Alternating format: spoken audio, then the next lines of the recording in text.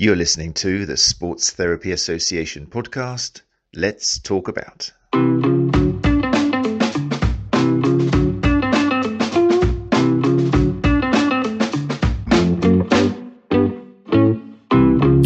There we go, and we're live. Hey people, how are you doing?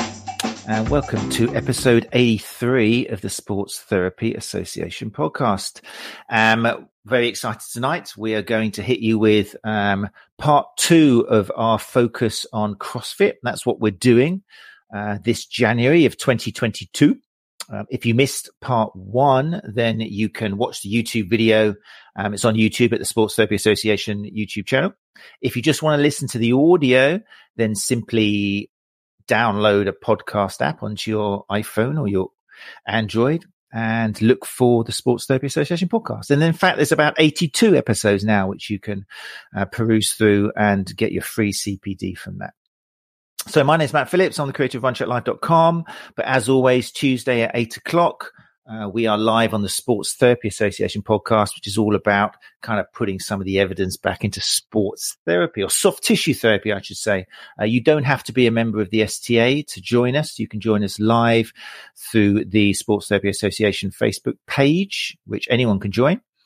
Or if you don't want to do it through Facebook, you can join us via the Sports Therapy Association YouTube channel. Both of them will allow you to come through and ask questions directly to the speakers, to comments, to share your Facebook or YouTube logo on the screen. You'll see shortly, if you're watching the live video, that comes up when you have something to say. And we would love you to join us live if you can. But if you can't, listening to the podcast, we hope that you enjoy that. And if you do please leave a rating, preferably of the number 5, and a little review. That really does help us just appear higher up when people do searches for sports therapy podcast or soft tissue podcast. If you appreciate what we do and you like the guests we have, the topics we talk about, then do please leave a rating. Take a minute out of your busy schedules to do so. So, like I said, last week we had the pleasure of talking to Robert Crowley and Sonia Fierro. It's a fantastic introduction to CrossFit, looking at where it came from, looking at how it's changed across the where was it, about 2000, early 2000s, so 20 plus years, looking at some of the myths and misconceptions, which even I had, and many people do have, about CrossFitters and what happens in a box. I'm getting the terminology now. Is everybody still vomiting in buckets in the corner? Are they still all kind of celebrating that pain is just weakness leaving the body and hitting each other with lead pipes? Or have they moved on a little bit? Is it true that people of a more varied age can actually benefit from CrossFit now, as opposed to the image we've got from the kind of the early 2000s up to 2010, probably? Part 2, I'm very excited to say we've got 3 fantastic guests to join us this evening. Gives me a rest from talking, which I'm sure you'll appreciate. And a wonderful insight into CrossFit. We have Professor Mark Wilson, who is Professor of Performance and Psychology at the University of Exeter, extremely published researcher with, off the top of my head, I think 147 or something papers out there, something like that. Excuse me if I've dropped one there. And also putting PhD students through at the University of Exeter, head of Department for Sport and Health Sciences there, and also has been in CrossFit for a number of years, still competing, still, as you will soon see, very strong, fine example of somebody from Exeter, although he's not from Exeter. We've also got Natalie Granger, who's a personal trainer, CrossFit coach at CrossFit Pi in East Devon, also creator of Shift Indoor Cycling, and something I love saying, it just rings nicely, former helicopter pilot with Commando Helicopter Force in the Royal Navy for 10 years. Very exciting. That's very admirable. Natalie's going to be giving us her experience in CrossFit, and also it's very exciting, as we'll hear soon. Natalie's looking forward to competing, I think, for the first time at the CrossFit Games in 2022 this year. So it'll be great to hear her experience and her hopes. And also, obviously, we're talking about injury. Talking of injury, we've got Anna Maria back, a firm favourite on the podcast. Anna Maria Mazzieri, soft tissue therapist and educator extraordinaire, director of the hugely respected The School. And that's how she knows these guys, because Anne Marie has got a clinic in one of the boxes and works, her and her students and staff work with CrossFitters, and have got a good insight into the injuries. And we'll be hearing about some tips on how to maybe assess these injuries, see what the problem is, how to deal with it, some of the misconceptions. I'm also into the psychology. Is it different working with a CrossFitter? Is there something different you need to do knowing they're into CrossFit? And that's where our other guests will kind of join in very much as well. So there's the introduction. As always, if you've got any questions, then just chime in. Sometimes my guests can see the comments in the side. Sometimes they can't. I don't know what rules that. But as you can see, if you're watching the live show now, you can see names appear there. Hey, Catherine, how you doing? Catherine is on the screen saying hi, everyone. Gary Benson of the Sports Therapy Association, founder no less, is in the house as well. Hi, Gary, how you doing? Brian Huxley is here as well. Alistair Cunningham is here. How you doing? Emma Bergen's here. They're filling up the room massively, which is lovely to see. Thank you indeed for everybody who joins us live. Right. I think I've left them down in the dark, gloomy lobby for long enough. So what I'm going to do is bring up our guests in no particular order whatsoever. Let me get rid of that. And we'll bring up our guests in no particular order. Oh, this is always an issue. I'll have to bring up first when I want to hear the last of it. Here's Anna Maria Mazzieri. Hey, how you doing? Good evening, Nice Mr. Phillips et al. Thanks for Good joining evening, us, everybody. Thank you very much. Thanks for coming back. You've been on here, I think, maybe more than any other guest now. I think you've beat Mike James, which is something to say. So thank you very much. You're always very welcome here. Thank you. Who should we go for next? Oh, I don't know. Beauty or the Beast? Oh no, I've really got to say. I'm not going to say who I'm going to bring up. I'm just going to pick one. There you go. Hi, hey Natalie, how you doing? I think I cover both. Beauty and I can be a bit of a beast, exactly. So I'll take that. I was pumping for. Nice one. Thank you for joining us, Natalie. Great to have you along. Appreciate your time. And then last but by no means least, we have Professor Mark Wilson from the University of Exeter as well. Hey Beast, how are you? I'll respond to Beast, no problem. There you go. Fantastic. Right. So thank you so much again, you three, for joining us this evening. It's really nice. You guys know each other already, don't you? Tell me how you guys met. Let's start off with that, because that will kind of cover part of it as well. From the gym. Oh, sorry, from the box. In there, from the box. So you were there one day, Anne-Marie, where you lifting and doing some kind of monkey flips, whatever they're called, and press pull-ups, and suddenly you saw Natalie helping you. I'm going to leave it there. The good thing about this is one of the good things about CrossFit. It is a family, and you cannot just going into the gym, drop in and drop out. You become part of that environment. That is the dramatically positive. So, and I've been there since our clinic was there since actually the box was created. Oh, fantastic! This is down. But it's one of the best boxes ever because it's very friendly. Wow. Okay, so you've definitely earned your money there. That's fantastic. And this is CrossFit Pi, isn't it? And there's two boxes. Just for people who know that part of the world, where are they? So CrossFit Pi is just south of Exeter, so just off the M5. And CrossFit Theta, which is our sister gym, is also on the M5, just off Wellington services, so up towards Somerset. Okay, so if you're in the area, then you know where these people are located, just in case you want to pop in and say hi and become part of the family. And Natalie, how did you get involved with CrossFit? So I was a personal trainer up in London, and someone said to me, "Oh, you should try this workout." And it was one of the first. It was the 20.1 in the CrossFit Open, and it was ground to overhead and burpees over the bar.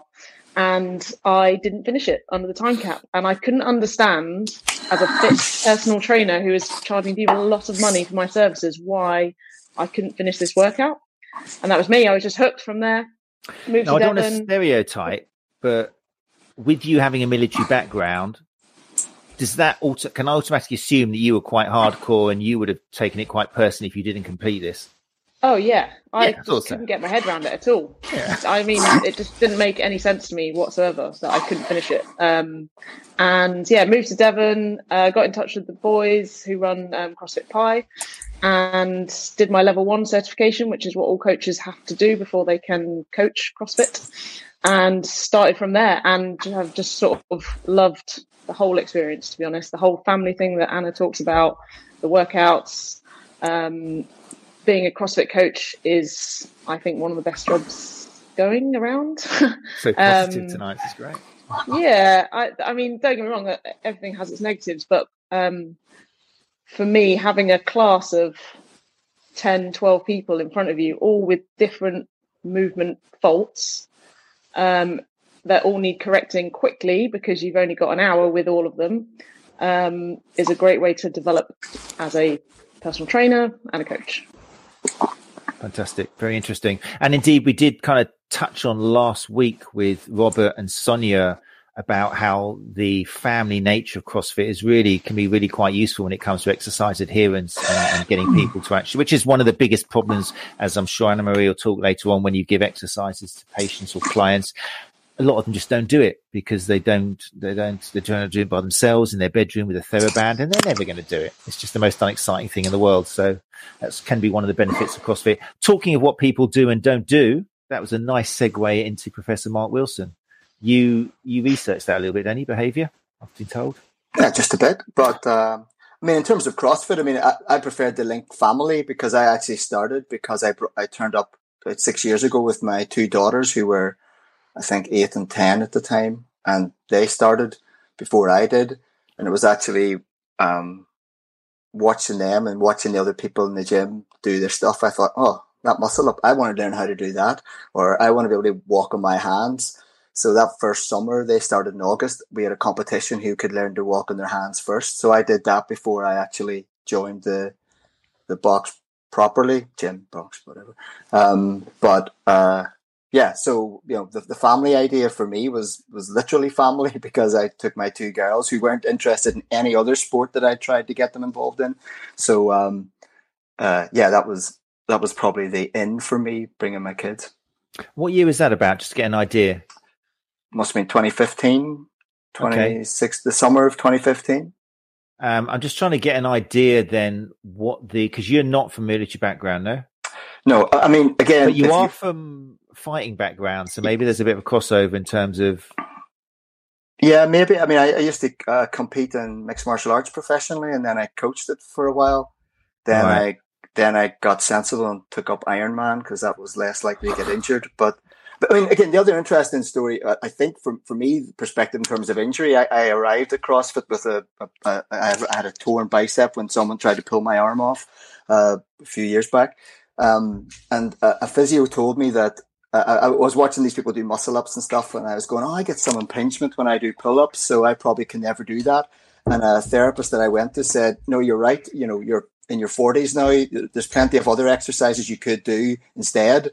And when I went into CrossFit Pi, one of the coaches there said, that's nonsense. You know, don't worry about that. I'll show you how you can do this moving better. And pain not being, you know, always what you think it is, as in I'm getting hurt here. That's just a signal. So I must admit that my experience of therapy and injury and those things was probably more pronounced and more evidence-based in CrossFit than it had been definitely in a career in fighting. Very interesting. Cool. So when you walked into the gym, you were kind of no stranger to dealing with maybe a little bit of pain, understanding that you don't have to do an exercise with no pain. You can go through a little bit as part of it. So it wasn't a total shock to you, because I'm interested to start off in your experience, both as Anna Marie, as you working with CrossFit athletes, Natalie working with them, being surrounded by them, and Mark being with them as well. Has CrossFitters changed in terms of the kind of 2010 Californian beautiful bodied, already fit person? Is there still that element inside boxes, or has it changed since then over the last kind of 10 years? Anybody? I go for it. I think it's one of the most inclusive. I would not go to my local gym because of my size and weight. I have no problem to enter into CrossFit. Nobody cares the way I look. Nobody cares the way how much I weigh. It's so inclusive from that perspective. Any shape, any background, and that I think for me, that's what made me feel comfortable immediately. And it's the hedonist idea, I think, definitely has changed. That's really interesting. And I think that will clear up a lot of misconceptions, because I know people do think it's just a bunch of kind of, you know, fit, beautiful people who hang out together and impress each other. And it's not that at all. I think it's probably such a small percentage of people in our gym. And I hopefully across all CrossFit boxes, maybe 5-10% is that sort of group of people who are maybe a little bit pushing towards the elite level. So they are competing at high level. They are training twice a day, but the majority of people that we see in classes are either new to exercise, new to CrossFit, all different shapes and sizes. And the idea, that you can get all of those 10 very different people doing exactly the same workout, scaled appropriately, is that basically the whole thing of CrossFit. And that's why people love it. So generally, if people get through the door in the first place, then they'll keep coming back. That's a beautiful thing. That's really healthy, in terms of psychology and Mark, and just people realizing that they can do exactly the same as other people. Well, I mean, I think one of the things that's important to recognize about motivation is that nearly everybody has multiple motivations for doing anything. And I think CrossFit, for me, had a number. So again, this is my story, so it's not the same as everyone. So I was someone who was used to competing. I was someone who was used to, punishing myself or having someone else punish me. But I was also someone that really enjoyed learning skills. That was part of what fighting was for me, learning how to do techniques. And when you go to CrossFit, it wasn't just, right, well, how, go flat out, see what you can do or see how heavy you can lift. There was, I want to learn how to do that. That to me, that sort of skill acquisition piece was important. Aesthetics, trying to look better, trying to get stronger, trying to see what my body could do. So, when you've got multiple motivations, competing with my mates, in the session, whatever it might be, every one of those is a piece of why I would keep turning up. And on one day, it might be something different than on another day. So, I think having multiple sources of motivation for whatever you love and whatever exercise is going to keep you healthy. And again, that's going to be important for you guys as therapists in terms of getting people. So I'm getting messages from people listening to this and trying. Rocky, stop it. So, but yeah, so that is absolutely important that people have multiple motivations and you can target different ones at different times. And the more you can fit a whole piece, the more likely people are going to continue to turn up. Gary Benson just said here, it's always good to compete with the kids whilst they're small enough not to win, Mark. Yeah, it's true, especially totally agree with that, especially in fighting sports, I find, because that is really useful. Yeah, I mean, Gary's like 6'5", and I think his kids are practically nearly all taller than him now, so he probably got it. It was very wise in your case, Gary. They all even dwarf you now. Okay, so yeah, very interesting. Right, tonight's all about injury then. That's what we're focusing on tonight. So we've already dismissed this notion, which I want to come back to later on, because I think if you realize CrossFit can appeal to a larger audience, then straight away you start thinking, oh, maybe if this person needs to improve their strength, mobility, maybe CrossFit is a door that would appeal to them. Whereas before people might have thought, no way, I can't send them to CrossFit, they'll never come out alive, sort of thing, or it just wouldn't be their cup of tea. But before we go into that, what about the idea that CrossFit has a high prevalence of injury? Is it because there's going to be this idea as well that if you're going to CrossFit, you're kind of raising your risk of getting injured compared to just going down the gym or doing some kind of slower weights? Is it fair? Is it a higher risk of injury? Do we know if there's any research, or is it a little bit exaggerated? Well, I probably, Mark, you're best one to explain that. But there is the Klimek et al. Research review that came out. I think. Out of 100 studies, I think only 3 there were good studies, and still with risk of bias. But what were the results, Mark? Do you? Yeah, I think that there was a 2018 review, and there's been a number of. I think as a new sport, I think I was saying before we came on, the quantity of research is now coming out, is expanding, but the quality not necessarily, and I think that's an issue with injury research in general, from what I see as a scientist and as someone that does research myself. It's not always easy, but if you're going to define injury, you have to be consistent with how you define it. And across studies, that isn't the case. So if you're looking at incident rates of injury, well, if in one study you're saying, okay, something that stopped you training in the last 2 years, in another study you're saying in the last 6 months, something where you had to get medical treatment.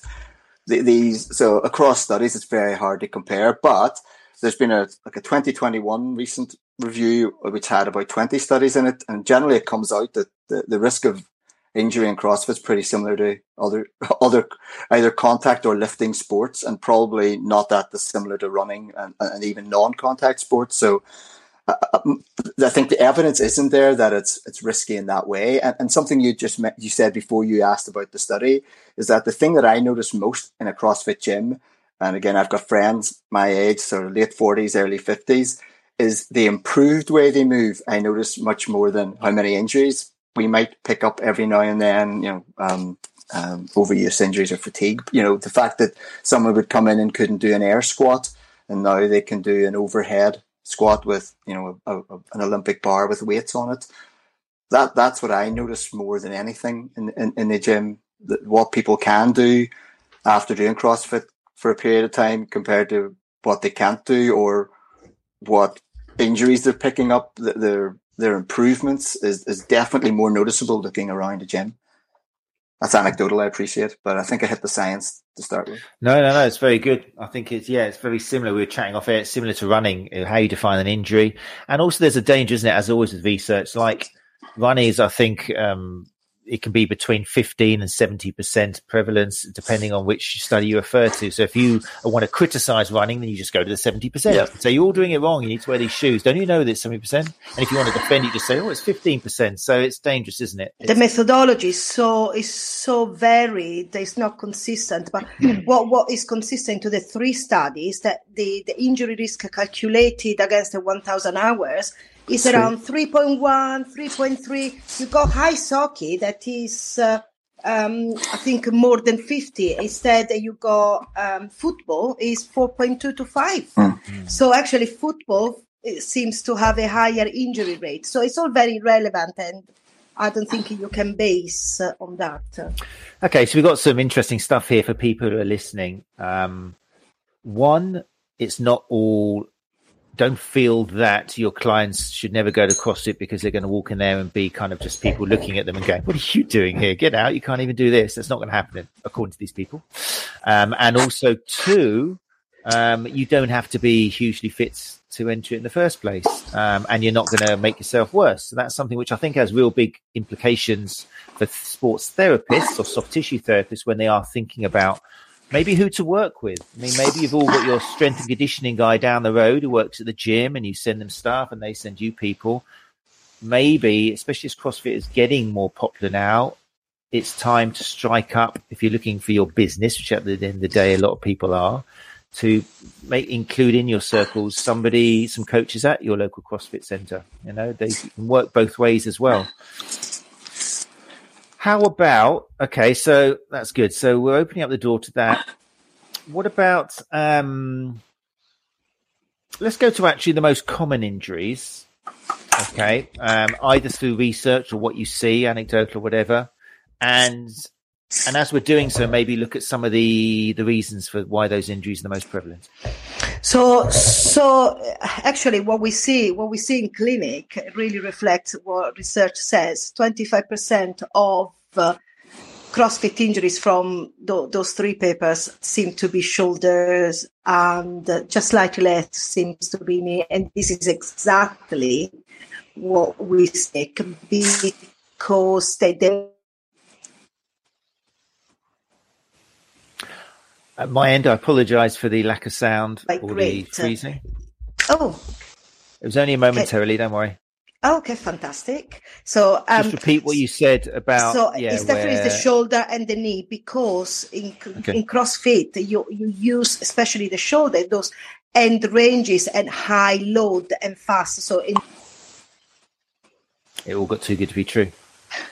Apologies for that. Anne-Marie will be back, I'm sure. I mean, I can, haven't had a quick look at the research. As I say, I'm not a sports therapist, but I had a quick look at some of the studies. Yeah, shoulder, lower back, knees. And the main cause of injury generally is the weightlifting. So the Olympic lifts seem to be the main cause.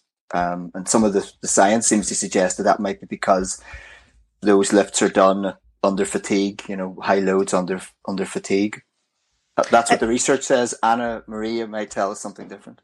Yeah, what was interesting from the research actually is that they found that male participants had higher rate of injuries than female, but also they brought in a different element, which they said is people that they were coached, they had lower injury risks. Or low, yes. So they injury rates were lower. So that I thought was quite interesting as well. And this is something that, especially at PIE, but Natalie, you're better to speak with that. That kind of programming is really, really important. But if we go back a moment to why there are injuries, it's like in any other case, in any other sport, in any other activity, you miss those, what Mike James, the endurance physio, called the big rocks.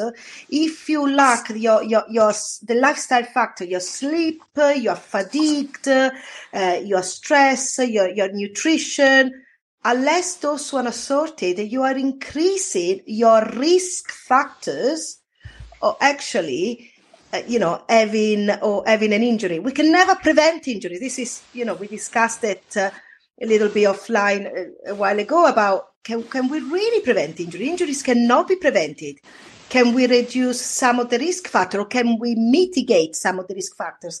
Massively. And some of the risk factors, those lifestyle risk factors, are way bigger and more important than some of those biomechanical risk factors. As sports therapists or soft tissue therapy, we still give it too much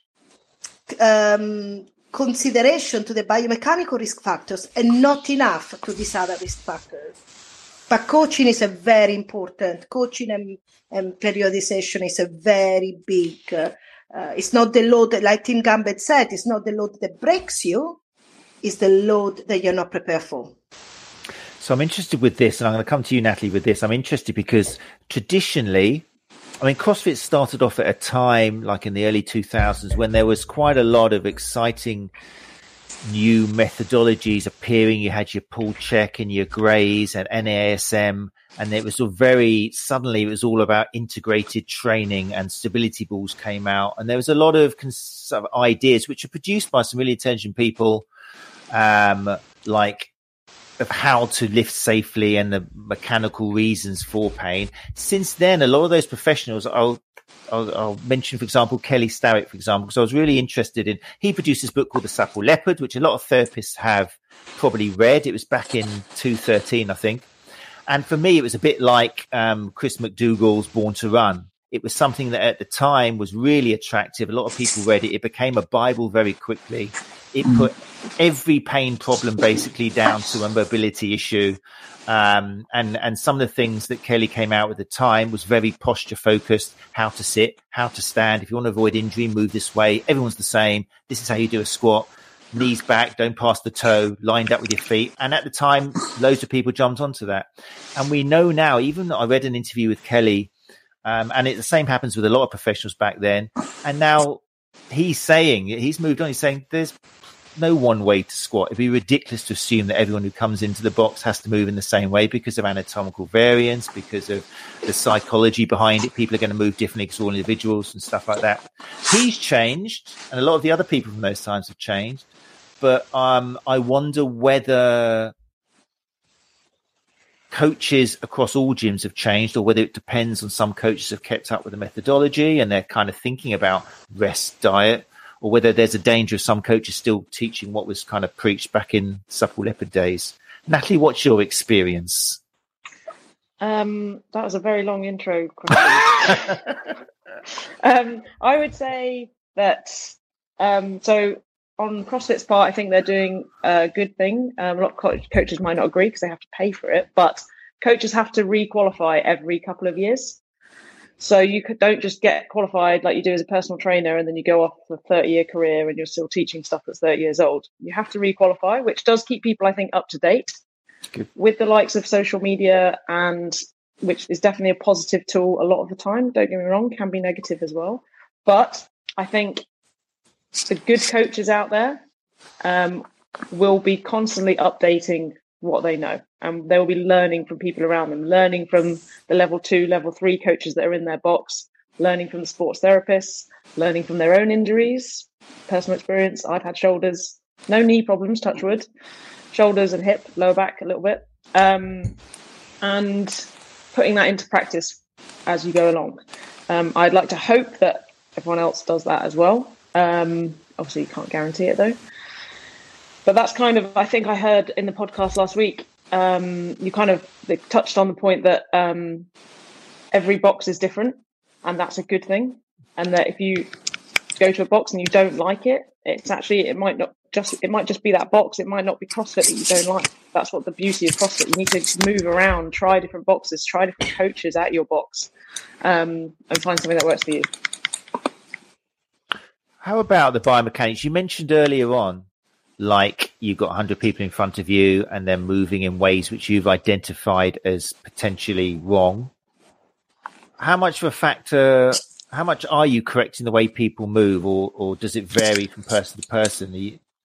Yeah, I think that was one of the first things I kind of learned, was that everyone moves differently. And I started reading Supple Leopard when I first qualified, but I didn't get all the way through it. But yeah, everyone moves differently.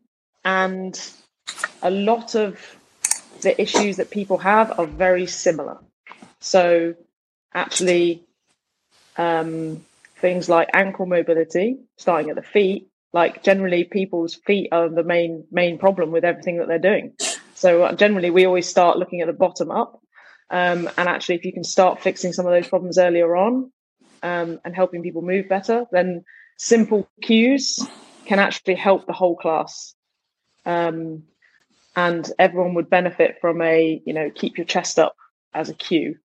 A lot of people would benefit from that to help them move better, because they get that supervision without having a one-to-one sort of situation, which can help build their confidence, which I think is super important for everything, especially with the Olympic lifting.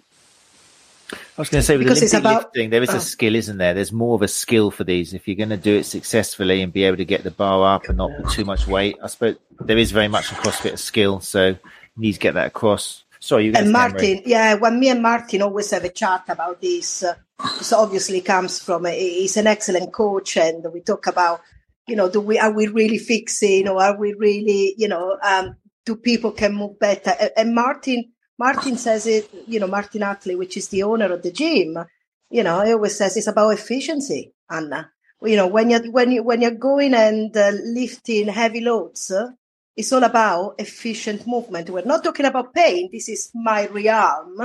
That's why they come to me. But for them, it's about, Natalie correctly said, about the range of motion of the ankle. If they have potential to achieve a greater range of motion that they're already achieving, it's good for them to achieve the range during, the deep squat, for example. And this is like for us, I don't believe in movement screens, okay? So for me but I will check the potential of movement on those particular joints. So for example, on the shoulders, if I know that they have potential to 180, I will help them, support them to achieve the 180 range of motion. If they only have 170, because that is the natural range, because anatomically that's what they achieve, then we speak to the coaches and we discuss, and that person will achieve the 170. So everything around it will revolve around the 170. So, and that's where you have great coaches like Nat, where she would say, actually, I got 10 people there. The issues might be very similar because they usually are, but the individuality of the person is up to the coach. Knows every single person there, and they know every single potential. And this is why I like it, because it's about achieving their potential and not focusing too much on what they don't have. Yeah. So for me, that's one of the key roles of the coach, is to know your audience. So know who's in your class and scale the workout appropriately for them. So scaling is like one of safety first, but scaling is next. So injuries happen because, like Anna said, people aren't ready for the load. So sometimes it's up to the coach to advise people to maybe reduce the load, reduce the range of motion. So, if it's their second session, doing butterfly pull-ups might not be ready for them. They might have the strength to do it, but they haven't built themselves up to be ready for doing 20 at a time. I think Mark wanted to touch on a point regarding like ego, and that is I think that's one of the main causes of injuries, is that people's ego gets ahead of them. They try and do something they've seen their mates doing, they think they can do. And that's where having a coach and being in a class, your coach should hopefully most of the time rein that in a little bit and build you up until you're ready, and then celebrate with you when you eventually get to that, major milestone, whatever it may be. Go ahead and touch on that. You read my mind, because I was interested to see how much in CrossFit the ego, because it is such loads of people around doing different stuff. How much is that a problem? What are the pros and cons of people seeing something and really wanting to get that done now in terms of potential injury, Mark? Yeah, well, I mean, like with probably any element of life, there's a thin balance between, those trying to push yourself to improve and knowing when that's not right. And, often the individual isn't the best person to make that judgment because of emotion, ego, fatigue, stress, lots of reasons. There's tons of ways in which our attention can be disrupted, our thought processes can be disrupted, and we make bad choices and make bad decisions. And unfortunately, in a movement paradigm, you can also disrupt good movement patterns for those reasons as well. So all of these are an issue. So I think good coaching is important there. But something, it's important that each athlete takes some ownership as well over that. But what's difficult, I think it's not just one of the things I noticed as an athlete myself now, or a participant. One of the things that's difficult is that you're always looking for these steps that you've made. So, you might be, say you're doing pull-ups and you're using a purple band to help you. When you get onto the red band, you don't want to go back to the purple band again because I'm now red band. I'm looking to go to the next. I want to go to no band or jumping. So where I think, again, this is absolutely anecdotal, me, to be careful about generalizing this, is that sometimes it's that idea of you now know how to do something and you want to put it into a workout. And so you maybe shouldn't have, or you maybe should have reined it back in or taken a break or whatever. So I think that could be one of the difficulties, one of the sort of traps is too hard a word, but of CrossFit, for people that are generally competitive, generally wanting to do better, generally interested in scaling a mountain of difficulty. It's knowing when that's not the appropriate time. And I know for myself, there's certain workouts where a coach will have said, look, this workout's all about getting sweaty. So if you can't do these reps, just scale it back because we just want to see you do lots of different things. Whereas this one might be, this is a good chance for you to practice that skill. If you have to drop down, take a couple of moments before you go up and do it again, that's perfect because this is the chance to do that. And that level of, I guess that sort of targeting is important because, as I say, the athlete is not always the best source of information on what's best for them.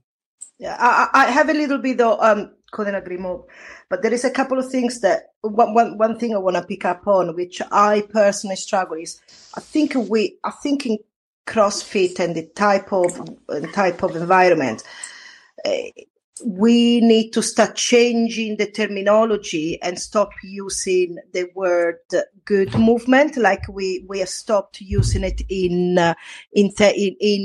rehab.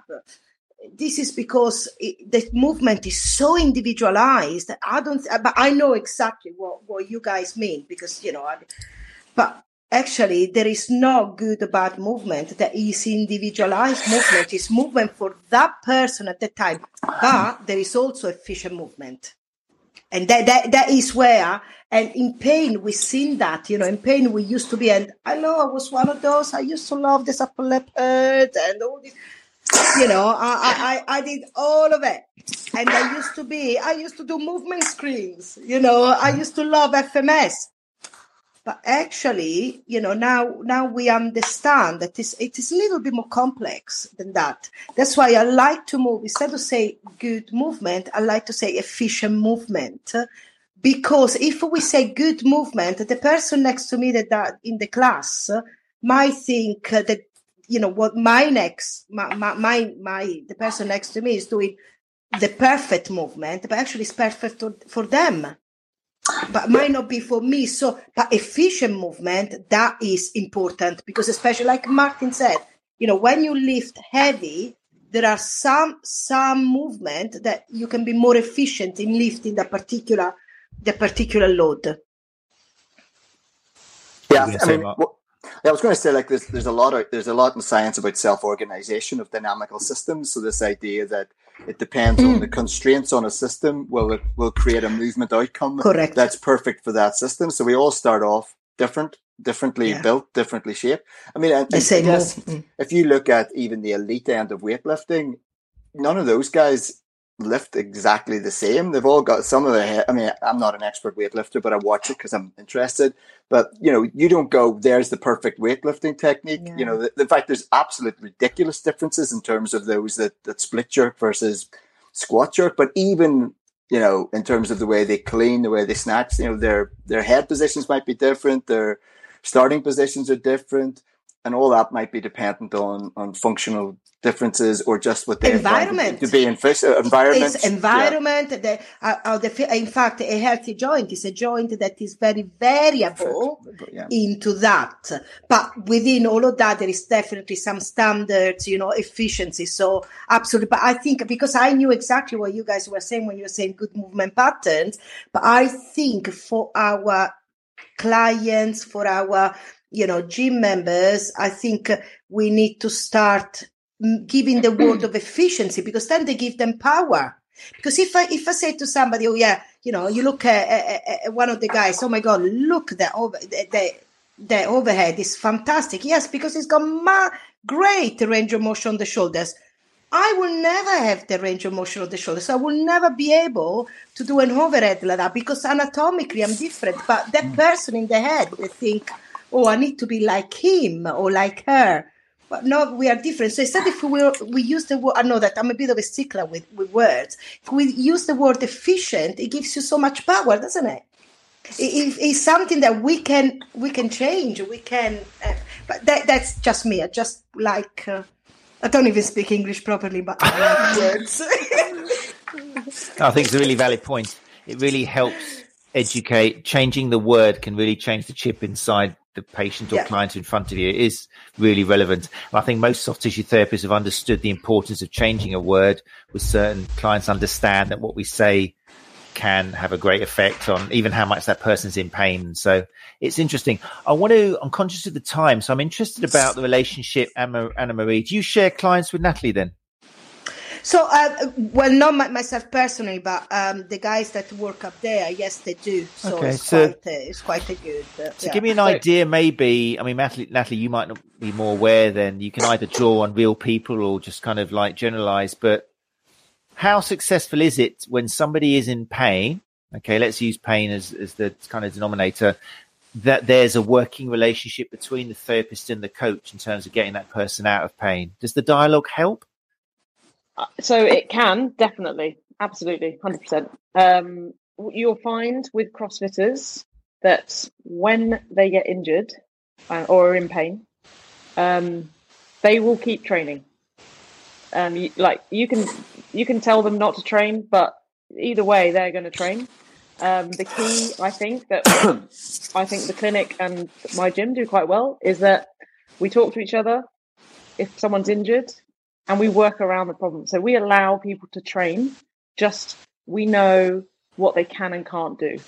And, it's stuff like if people have got a knee problem and the workout is squat cleans, they'll power clean instead. So rather than squatting, they'll come up and won't do the squat. There's always something they can do. And that for people, I think that's part of the beauty of CrossFit is that there's always something you can do. There's always something you can scale that workout to receive the same stimulus that's intended and still enjoy it.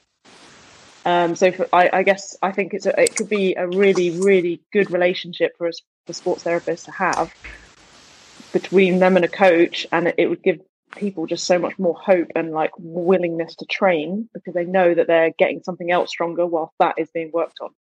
Because one of the challenges of working with CrossFitters, and we discussed a few days ago, there is a little bit of, and I'm saying that with, it's not criticism, there is a little bit of obsessiveness in that behavior.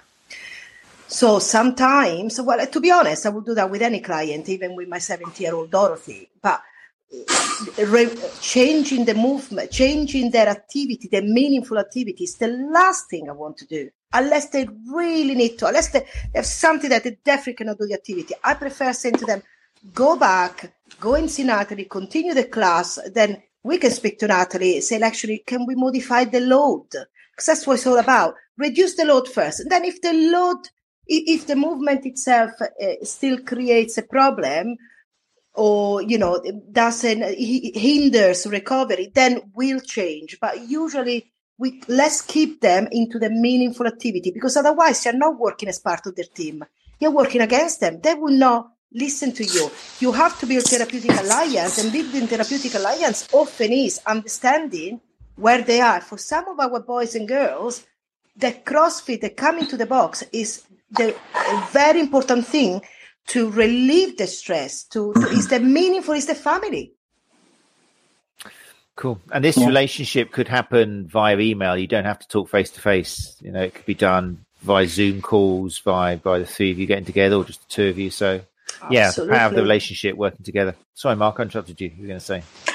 I can't remember now. But no, I think I was going to say that it's been hit too many times in the head. It's also the same with fighters. Office and elite sport, being away from the main, one of the things that athletes struggle with is the fact that they're no longer on the pitch with their mates. Now they're off with a therapist doing their individual stuff, and it sucks because that's not what they want. So there is a difficulty there. I mean, I remember what I was going to say now, that one of the coaches at Pi once said to me that when you're talking about what that hour in the gym, he said that, generally that could be our client's best hour of the day. So that is important. Losing that, it has got a major follow on effects to lots of things like mood and so forth. So, I agree that you want to be doing everything you can between coach and therapist to make sure that you can maintain the positive elements of what people are getting out of their sporting experience. Fantastic. One thing I wish, and I wish I had done this on myself as well, is that I don't think people go soon enough to see the therapist. So I think for me, I had a little niggle in my shoulder. Something didn't quite feel right, but I carried on training, carried on adding load, kept going, and then boom, injury. I generally tell people, if people look like they're sort of wincing, or maybe they're not putting that extra load on, why aren't you going up with your percentages? And they say, my hip's a little bit niggly, or my knee feels a bit weird. That's the point that I now then just refer and just say, just book in, go chat to someone, let them have a look at how you move. That's not within a confines of an hour, and get them to sort out the niggles first. I think that's where a sports therapist can be really, really useful pre-injury, helping people move better. And sorting out problems before they become serious issues. That's my personal. No, very good point. I worry sometimes, it's not always the case, but I worry sometimes that athletes and kind of recreational athletes, they're worried about going to see a therapist, maybe because they're scared that they're going to say it's something serious and they're going to be told they can't do it again. But also, I think there's a little bit like that kind of car salesman thing where they're going to kick their tire and go, you're going to need 6 or 7 treatments with this. And they're just thinking how it's going to affect their pocket. Both are something we need to change our industry, aren't they, Anne-Marie? I love working with CrossFit because with the guys and the girls up there, because actually they are so self-efficacy is their word. So they might sometimes come regularly for massage just because they love the treatment and they love not feeling tight. But they come, they have an ego, like Nat says, refer it to us, we have a look at it. we reassure them, because this is one of the things that, how do we work with CrossFitters? First of all, this is my absolute personal anecdotal experience, mine and the therapists I work with, that we need to reassure them, because as soon as they go and niggle into the shoulder, they think something has gone wrong, or it might be my labrum. Yes, mate, you are 55. It probably could be your labrum, but believe me, your labrum might have been in problem 5 years ago when you didn't feel any pain. It could be that actually you came to the gym while you were tired, while you didn't eat properly, or you didn't sleep very well. All these things so I have to make them aware of other factors that might be influencing the pain, while I allow natural history to take place and give them the really nice environment where they love the massage. They absolutely love the massage. But it's really important that we reassure them, because they're so biomechanically led that when they feel the pain in the shoulder, that's the only thing that they think is pain in the shoulder, pain in the shoulder, pain in the shoulder. Actually, the pain can be other factors, or can be made amplified by other factors that you can control. And often it's about, during the time, say, look, take a little bit, this is going to take a few weeks. I'll support you in those few weeks to make you feel better and things. And then you're de-threatening the situation. And you know what? They feel less anxious, they feel less fearful. You're working as part of their team to create a better environment for the body to heal itself, really. Smashing, superb. Right, look, it's 4 minutes to. People have been very quiet listening tonight. The people in there, is it because you're taking notes down, or I'm looking out there if anyone's asking me questions, but you've all gone a little bit quiet. I'm just going to read a couple out here. So Catherine said a while back now, I'm guessing it would be the same in the gym, where people go into a gym with no experience may be more likely to be injured than if they were guided by a personal trainer. I guess it all depends on the personal trainer, isn't it? And that's one of the things I'm taking away from today is, yeah, it's a great idea getting a coach, but it depends what the coach is saying. It's a great idea going to see a soft tissue therapist, but it depends what the soft tissue therapist is saying. Both professionals can make your life hell and keep you in pain, and make the pain even worse. So you've got to shop around, and you need some kind of indication as to whether the person you're seeing is up to date, whether they're saying something different than they said. That's always a good sign. If they're saying something different than they wrote or said 5-10 years ago, that's brilliant. It shows they're not scared to change, and they realize that things do evolve the whole time. But in terms of people listening to this podcast, you've got it sorted, because all you've got to do is make sure you either get some coaching tips from Natalie Granger here, or whether you kind of get some massage treatment and education from the school. So with that in mind, Natalie, to you first of all. People want things like programs and to get some quality material. You are involved in supplying this, aren't you?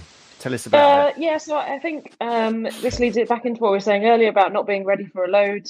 Training needs to be progressive, and each box will write their own programming in general. I'm part of a team called Built by Atlas, who write gym programming for both our boxes and multiple other boxes, and also individuals.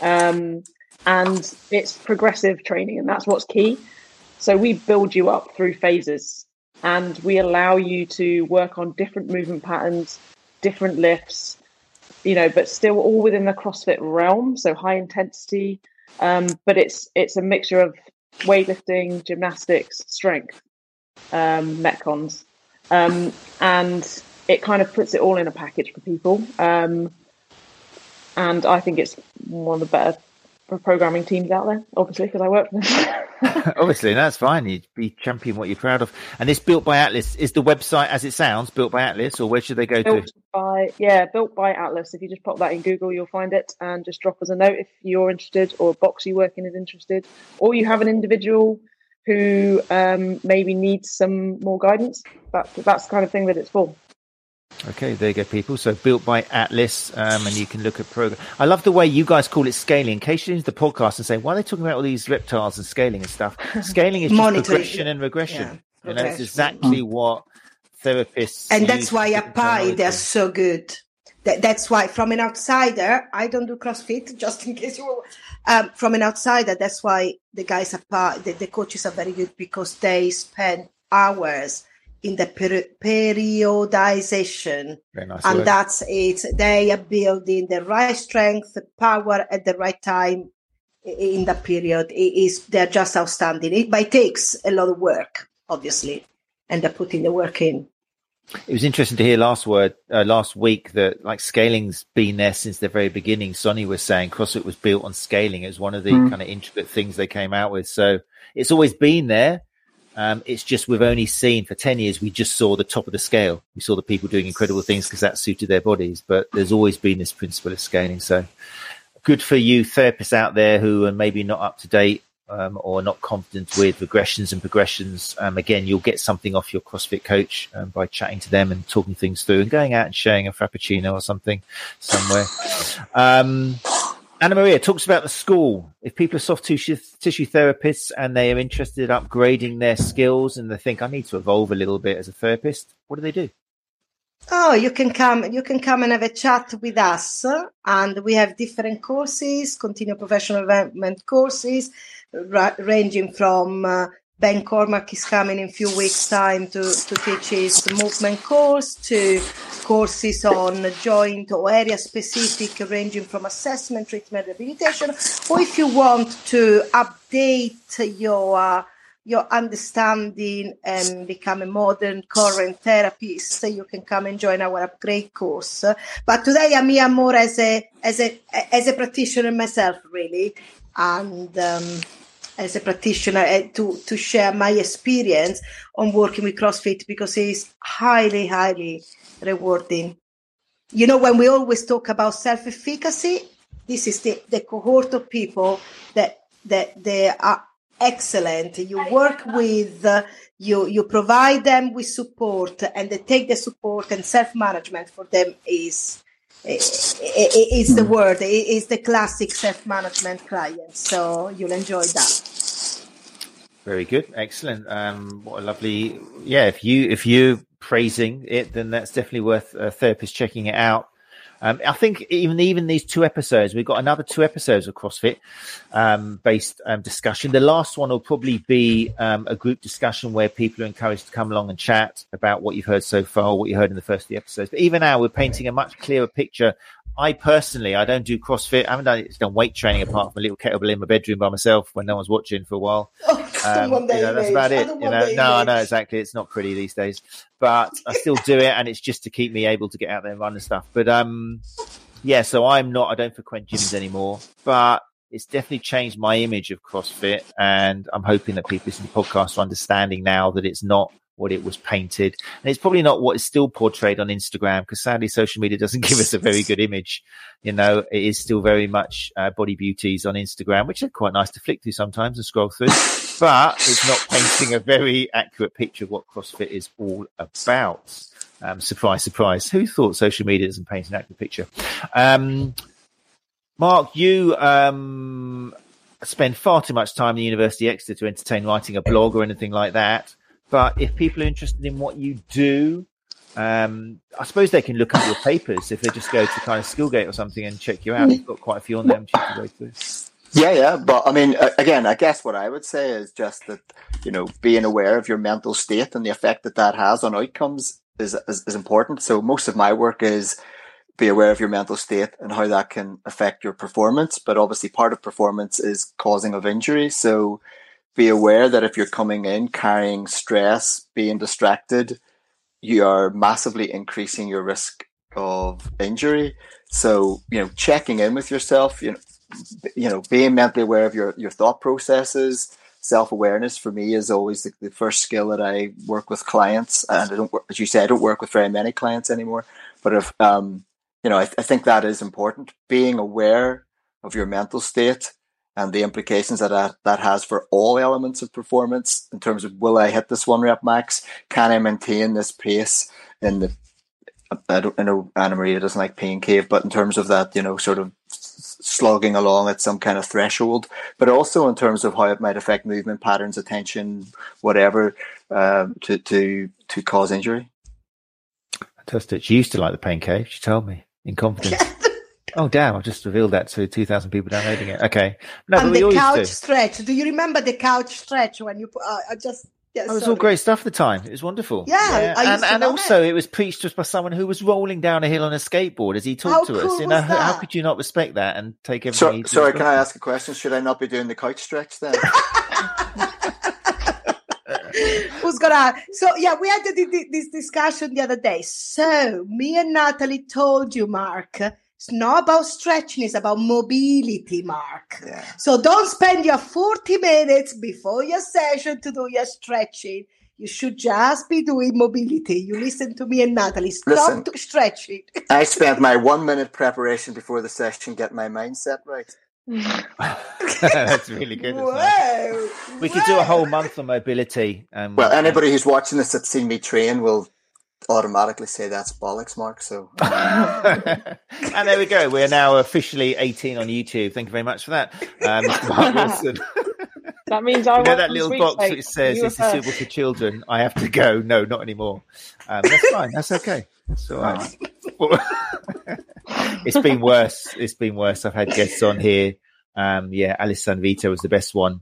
When she realized that Adam Meekins was listening to the podcast, and she said, and she's like a mature woman and doesn't look like someone who's going to come out what she did. And she goes, "Is Adam here looking at us?" Fuck you, Adam! Just out of the blue on the podcast live. And I'm like, thank you, Alice. Of all the people I expected to see there. So yes. Well, I think Natalie was very restrained tonight. Was she really? I don't know. Yes. Oh, right, really. Swears like a trooper. Coach Potty Mouth. Is that why I got it? Just passionate. There is a research. There was a study done where if you swear. Your pain sensitivity, the pain test, isn't it? Am I right, Mark? Yeah. If you swear, the pain sensitivity test is lower. Well, there's been a couple of those used for mental toughness, where you put your hand in ice bucket, sort of like an ice bucket challenge, but they keep the ice, they keep the temperature consistent. It's circulated, but swearing helps you hold on pain for longer. Yeah, so, we are certain, Natalie. We always kind of know that.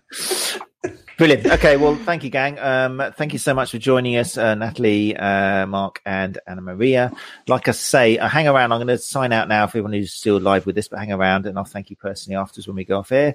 But yeah, people have joined us live. Thank you, as always, for coming in. If you're listening to this podcast, which I should get out in a couple of days, and you fancy joining in live and being in the audience and asking some questions, then we're here every Tuesday, 8 o'clock UK time, which is GMT at the moment. And like I say, you can join us on the Sports Therapy Association Facebook page. You don't have to pay or do anything to join up. You just answer a question and that's it. You get in there. Or you can join it via YouTube, where you just simply click on the live link as it goes, and then you'll be there. So thank you very much for joining us. We'll be back, like I say, next week with more CrossFit. I'm not sure who the guest is, but it'll be another aspect of CrossFit, which we'll go over. If you have any questions, then feel free to send them to matt@thesta.co.uk, or indeed just keep the post going here on Facebook. Write some comments in, anything which you're interested in knowing. I can forward them on to our guests in case there's anything, and it stays live. This will be the CrossFit place to put questions and answers in here now. So once again, thanks to my guests. Look after each other, people, and we'll be back next Tuesday. You're listening to the Sports Therapy Association podcast. Let's talk about.